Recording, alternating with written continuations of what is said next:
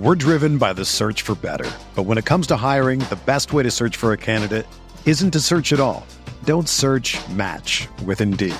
Indeed is your matching and hiring platform with over 350 million global monthly visitors, according to Indeed data, and a matching engine that helps you find quality candidates fast. Ditch the busy work. Use Indeed for scheduling, screening, and messaging so you can connect with candidates faster. Leveraging over 140 million qualifications and preferences every day, Indeed's matching engine is constantly learning from your preferences, so the more you use Indeed, the better it gets. Join more than 3.5 million businesses worldwide that use Indeed to hire great talent fast. And listeners of this show will get a $75 sponsored job credit to get your jobs more visibility at Indeed.com/Blue Wire. Just go to Indeed.com/Blue Wire right now and support our show by saying that you heard about Indeed on this podcast. That's Indeed.com/Blue Wire. Terms and conditions apply. Need to hire? You need Indeed.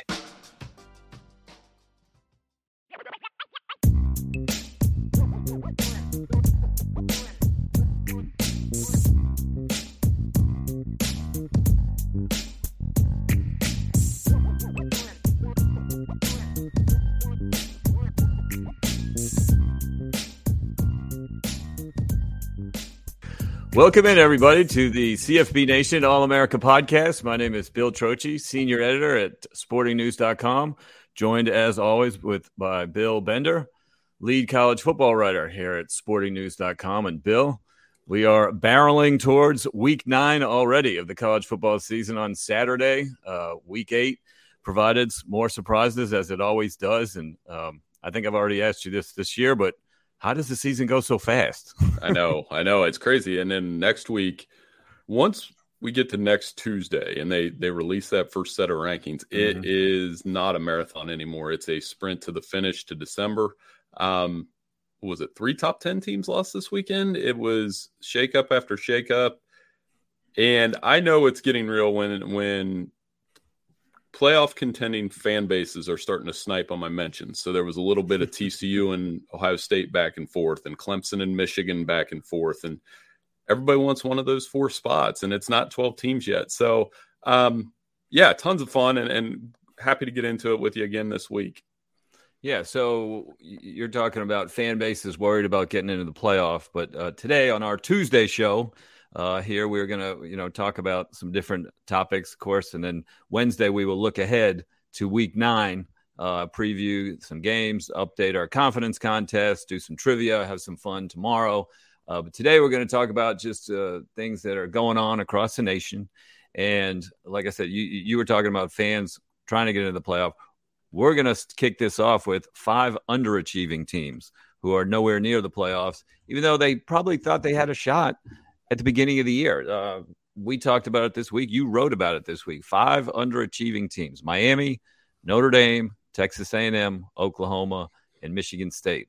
All had big preseason hopes, preseason expectations. You wrote about it.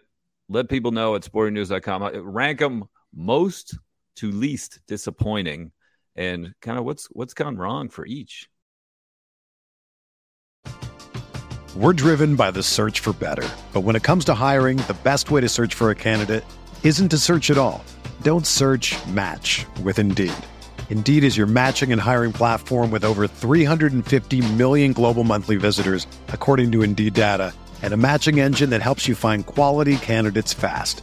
Ditch the busy work. Use Indeed for scheduling, screening, and messaging so you can connect with candidates faster. Leveraging over 140 million qualifications and preferences every day, Indeed's matching engine is constantly learning from your preferences, so the more you use Indeed, the better it gets. Join more than 3.5 million businesses worldwide that use Indeed to hire great talent fast. And listeners of this show will get a $75 sponsored job credit to get your jobs more visibility at Indeed.com/Blue Wire. Just go to Indeed.com/Blue Wire right now and support our show by saying that you heard about Indeed on this podcast. That's Indeed.com/Blue Wire. Terms and conditions apply. Need to hire? You need Indeed. Another day is here, and you're ready for it. What to wear? Check. Breakfast, lunch, and dinner? Check. Planning for what's next and how to save for it? That's where Bank of America can help. For your financial to-dos, Bank of America has experts ready to help get you closer to your goals. Get started at one of our local financial centers or 24/7 in our mobile banking app. Find a location near you at bankofamerica.com/talktous. What would you like the power to do? Mobile banking requires downloading the app and is only available for select devices. Message and data rates may apply. Bank of America N.A., member FDIC. Well, all 5 of the teams that made that list that you mentioned, Miami, Notre Dame, A&M, Oklahoma, Michigan State, they started 15 or higher in the preseason pool. And for various reasons, this is what happens. And as I put, it gives the preseason pools don't matter people a lot of ammunition because they're like, hey, you had Texas A&M 6. Well, I didn't have them 6. Well, we did. But it's not my fault that Texas A&M quarterbacks have combined for 6 touchdowns and 9 interceptions or that they can't run the football.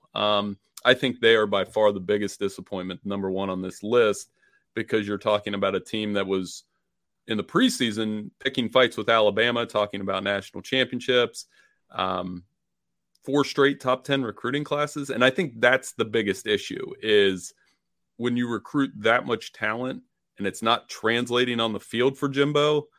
And we have stories going around this week explaining, the explainer model where we're explaining Jimbo's $86 million buyout because people are actually thinking about that when in reality, if you read some of the better pieces out there by Pat Forty and Andy Staples, for example, I'm stuck with him, Bill.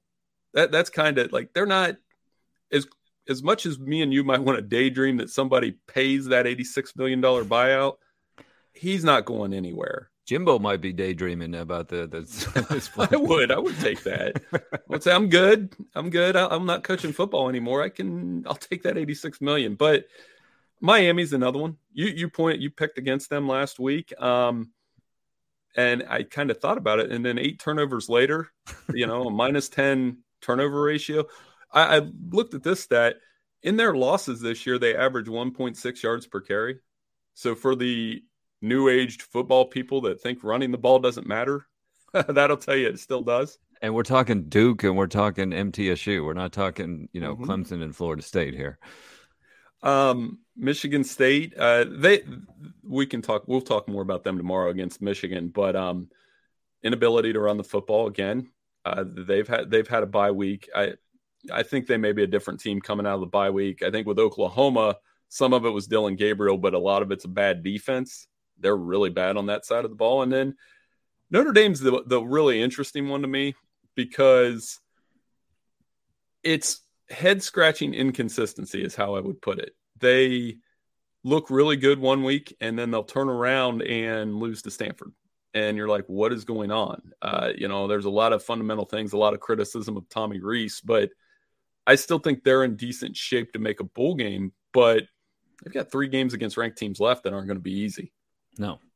And yeah, if you want to talk Notre Dame, the offensive line has been very inconsistent. They dominated BYU, who's supposedly strong on the lines, big team, veteran team, hard-hitting team. And Notre Dame played them out in Las Vegas and looked terrific. Drew Pine had all kinds of time, and he could pick them apart. Michael Mayer was getting open all day against BYU. Reese looked like he was scheming him up.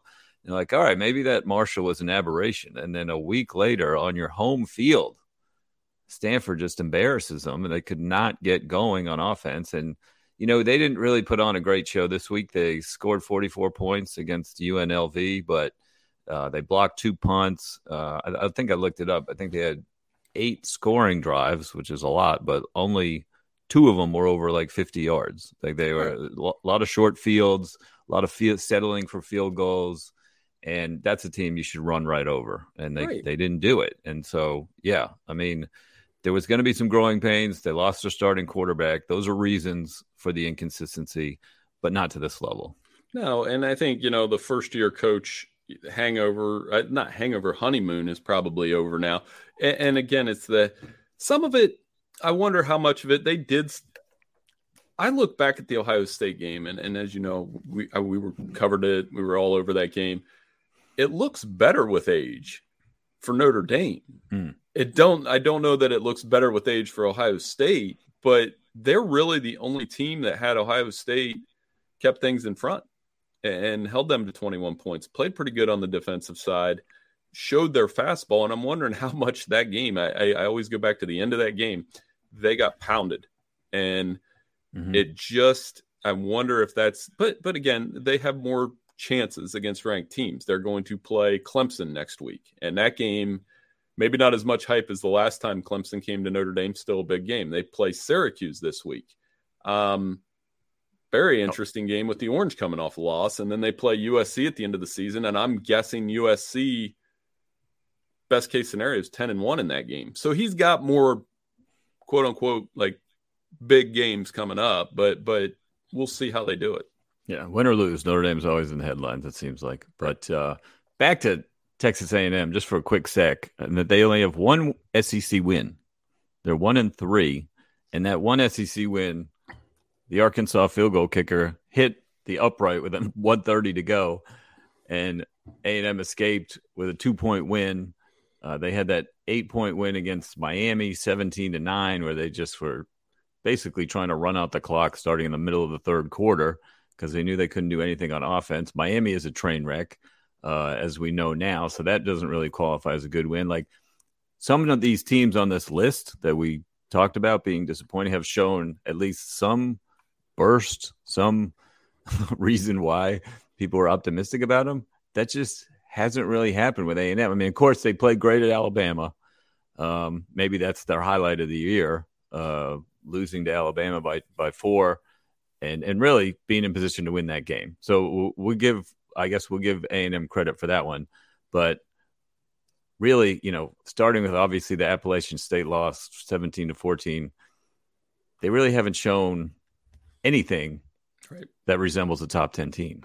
Well, and they're going, I think we talked about the buyout, but what needs to happen is they're probably going to have to overhaul the offense in the offseason. Whether that's hiring a hotshot coordinator, somebody to develop the quarterbacks better. I don't blame the quarterbacks completely either because you don't have a running game behind it. So when you're averaging 100 plus yards rushing a game, the drives aren't sustained. They do have talent at receiver. They've recruited the talent at receiver. So I think that's the next play for Jimbo. I mean, he's not going to get fired. They're not going to buy him out for $86 million. I don't think, but it's Texas, so you never know. I think that's what's going to happen in the offseason because, again, you're in a division where Ole Miss isn't waiting for you, and LSU's not going to wait for you. And even Auburn, with their next hire, assuming Brian Harsin's gone, they're not going to wait for you. It's the toughest division in sports, arguably, and it's the toughest one to keep up in. So, I mean, yeah, there's some major questions for the Aggies, and to me, it's not even about going bowling this year. All right, let's shift away from the disappointing teams to two teams that are still undefeated.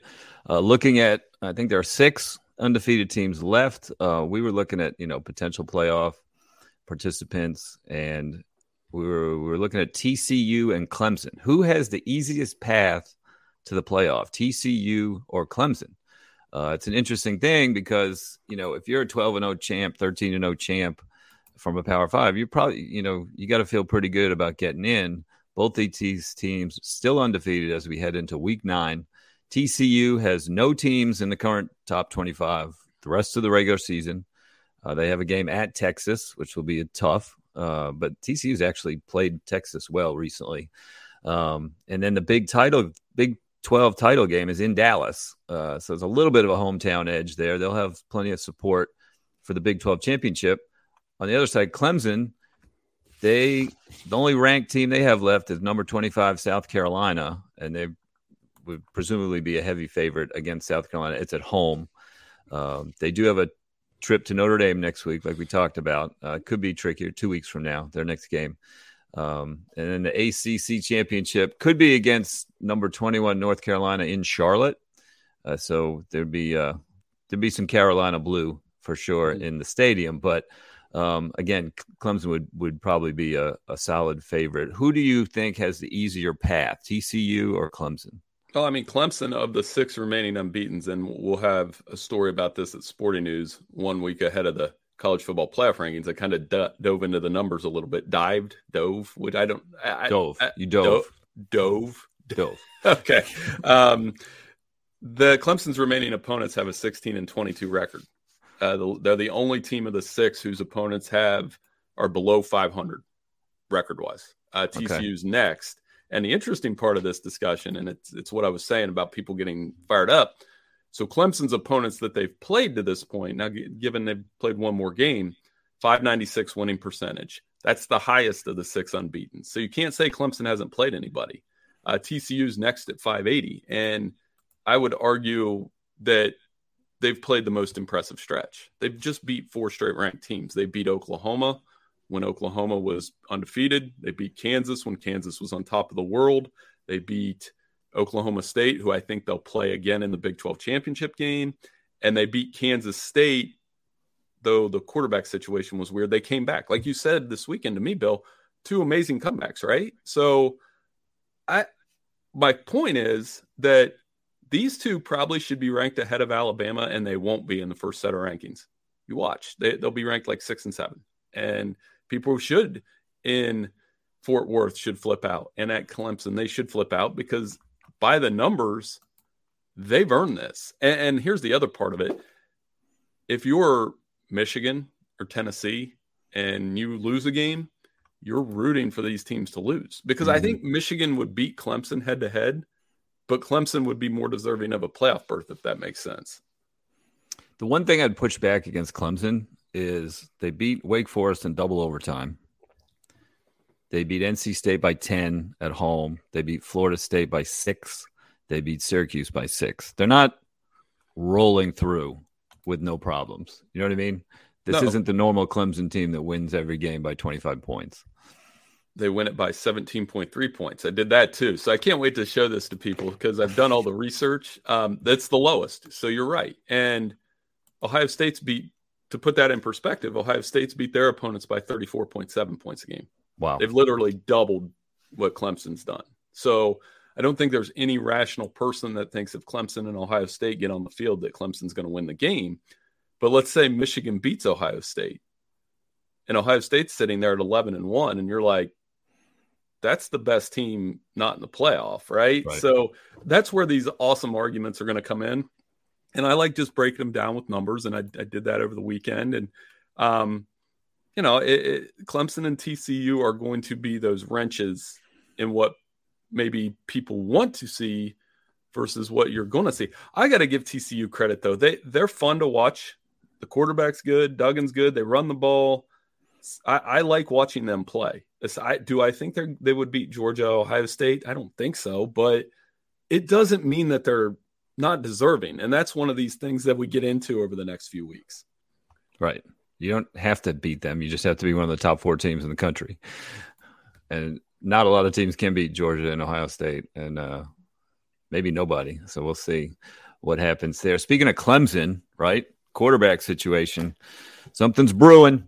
Dabo pulled his favorite guy, DJ Uiagalelei, down by 21-10 against Syracuse this weekend. He fumbled at the 10-yard line, and it was a scoop and score about 90 yards back the other way. That was DJ's fault.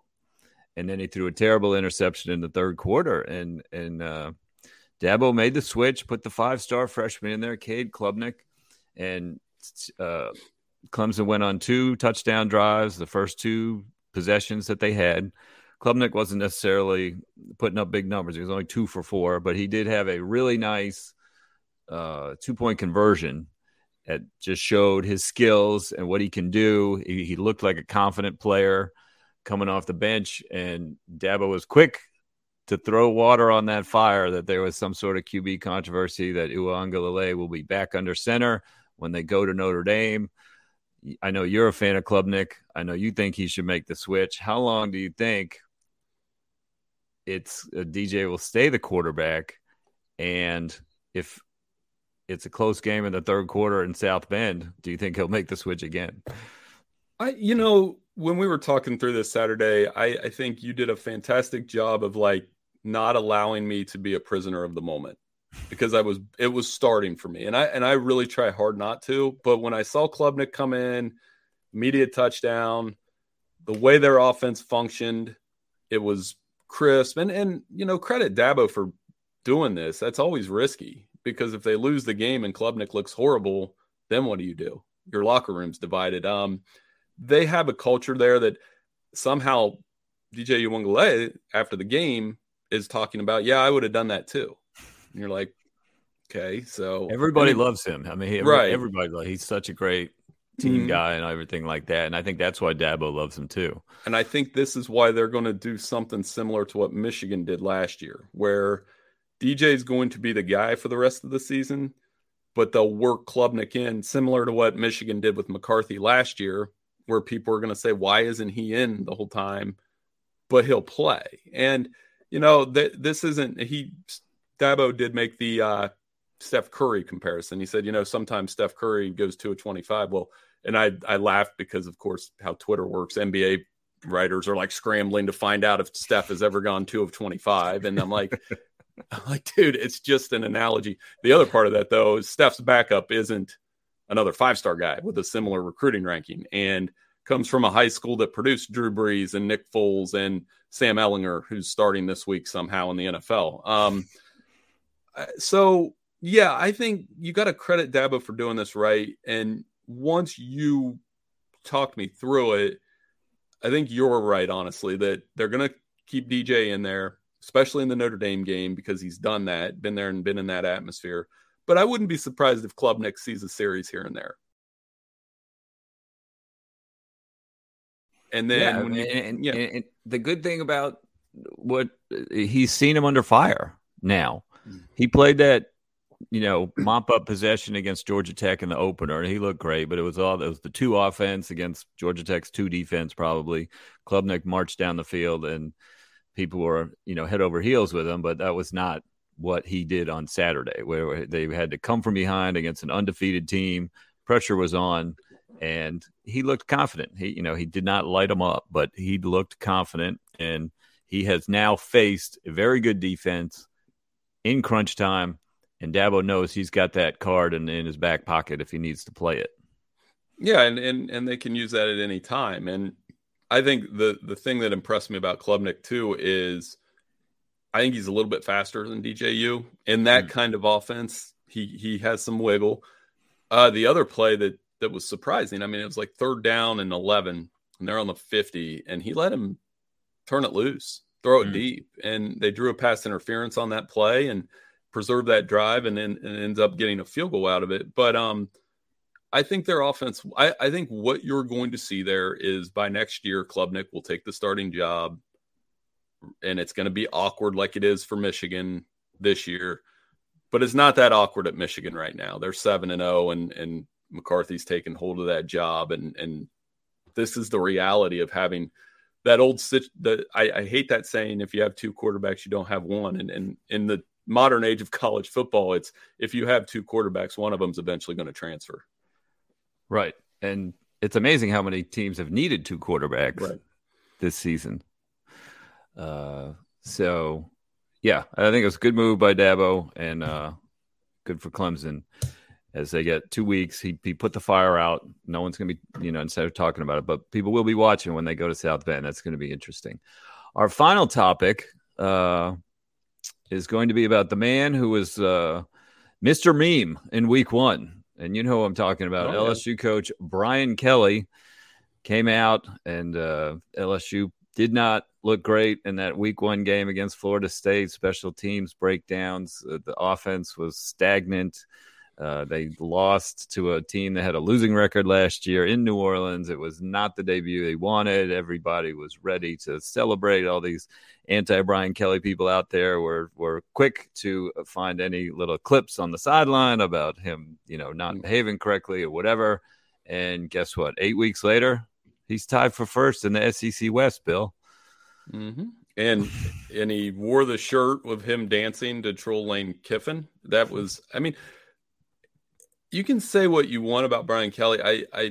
He's either the least self-aware or most self-aware person on the planet. And I'm leaning toward most. Like, he knows what he is. And I love it that they're winning games. They're doing it with Jaden Daniels. I mean, check this stat out. Jaden Daniels averages 292 yards of offense per game. Bryce Young's at 291.9. I would never have guessed that at the beginning of the season. Jaden Daniels looked confident throwing the football. He's a threat to run. He may have 1,000 yards rushing by the end of the season, which, credit Brian Kelly for helping that happen. And this is a dangerous team heading into a bye week. At the beginning of the season, I wrote off the I got to work on my English here. My verb translation. Your tenses. Verb tense. I'm going to review this. So I wrote them off like everybody else. But that game against Alabama is super intriguing now because they could be the ones to knock Alabama out of the playoff race. They could take control of the SEC West. And Brian Kelly, he is who he is. And you get what you pay for sometimes, and I think LSU paid for a very good coach who's going to win at least 9 games every year, keep them in the SEC West race, do things on Twitter that annoy people on Twitter, and not apologize for it. I mean, that was a beatdown of Ole Miss in those final 3 quarters. They closed the game, 42-3? Right.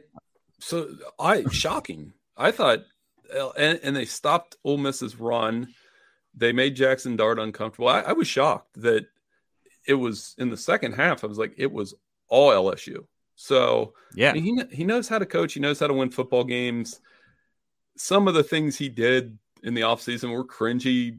But again, he's either, like I said, this might be part of like his master plan. I mean, who prints that shirt and wears it? So the master politician. I've heard him labeled as the master politician. He knows how to navigate rough waters, and you don't navigate 10, 12 years at Notre Dame without understanding how to deal with some off the field situations. And his exit was ugly. He did not handle himself with much grace when he left Notre Dame, and he was negotiating with LSU and trying to recruit and all that kind of thing. You know what?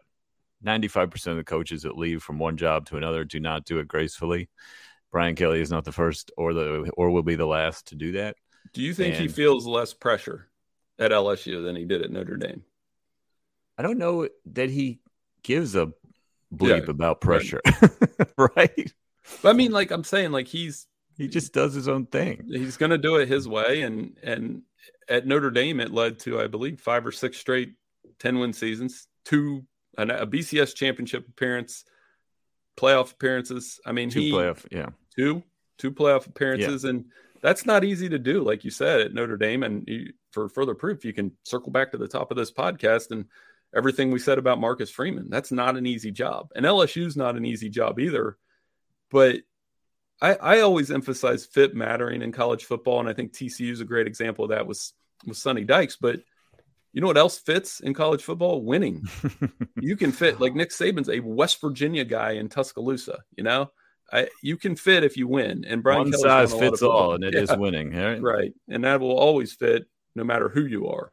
Right. And in the SEC, for sure. So, all right. Well, that does it for our Tuesday edition of the All-America podcast.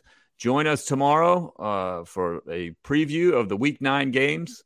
And for now, I want to just thank everybody for listening in, and we will see you tomorrow for the Wednesday edition of the All-America podcast.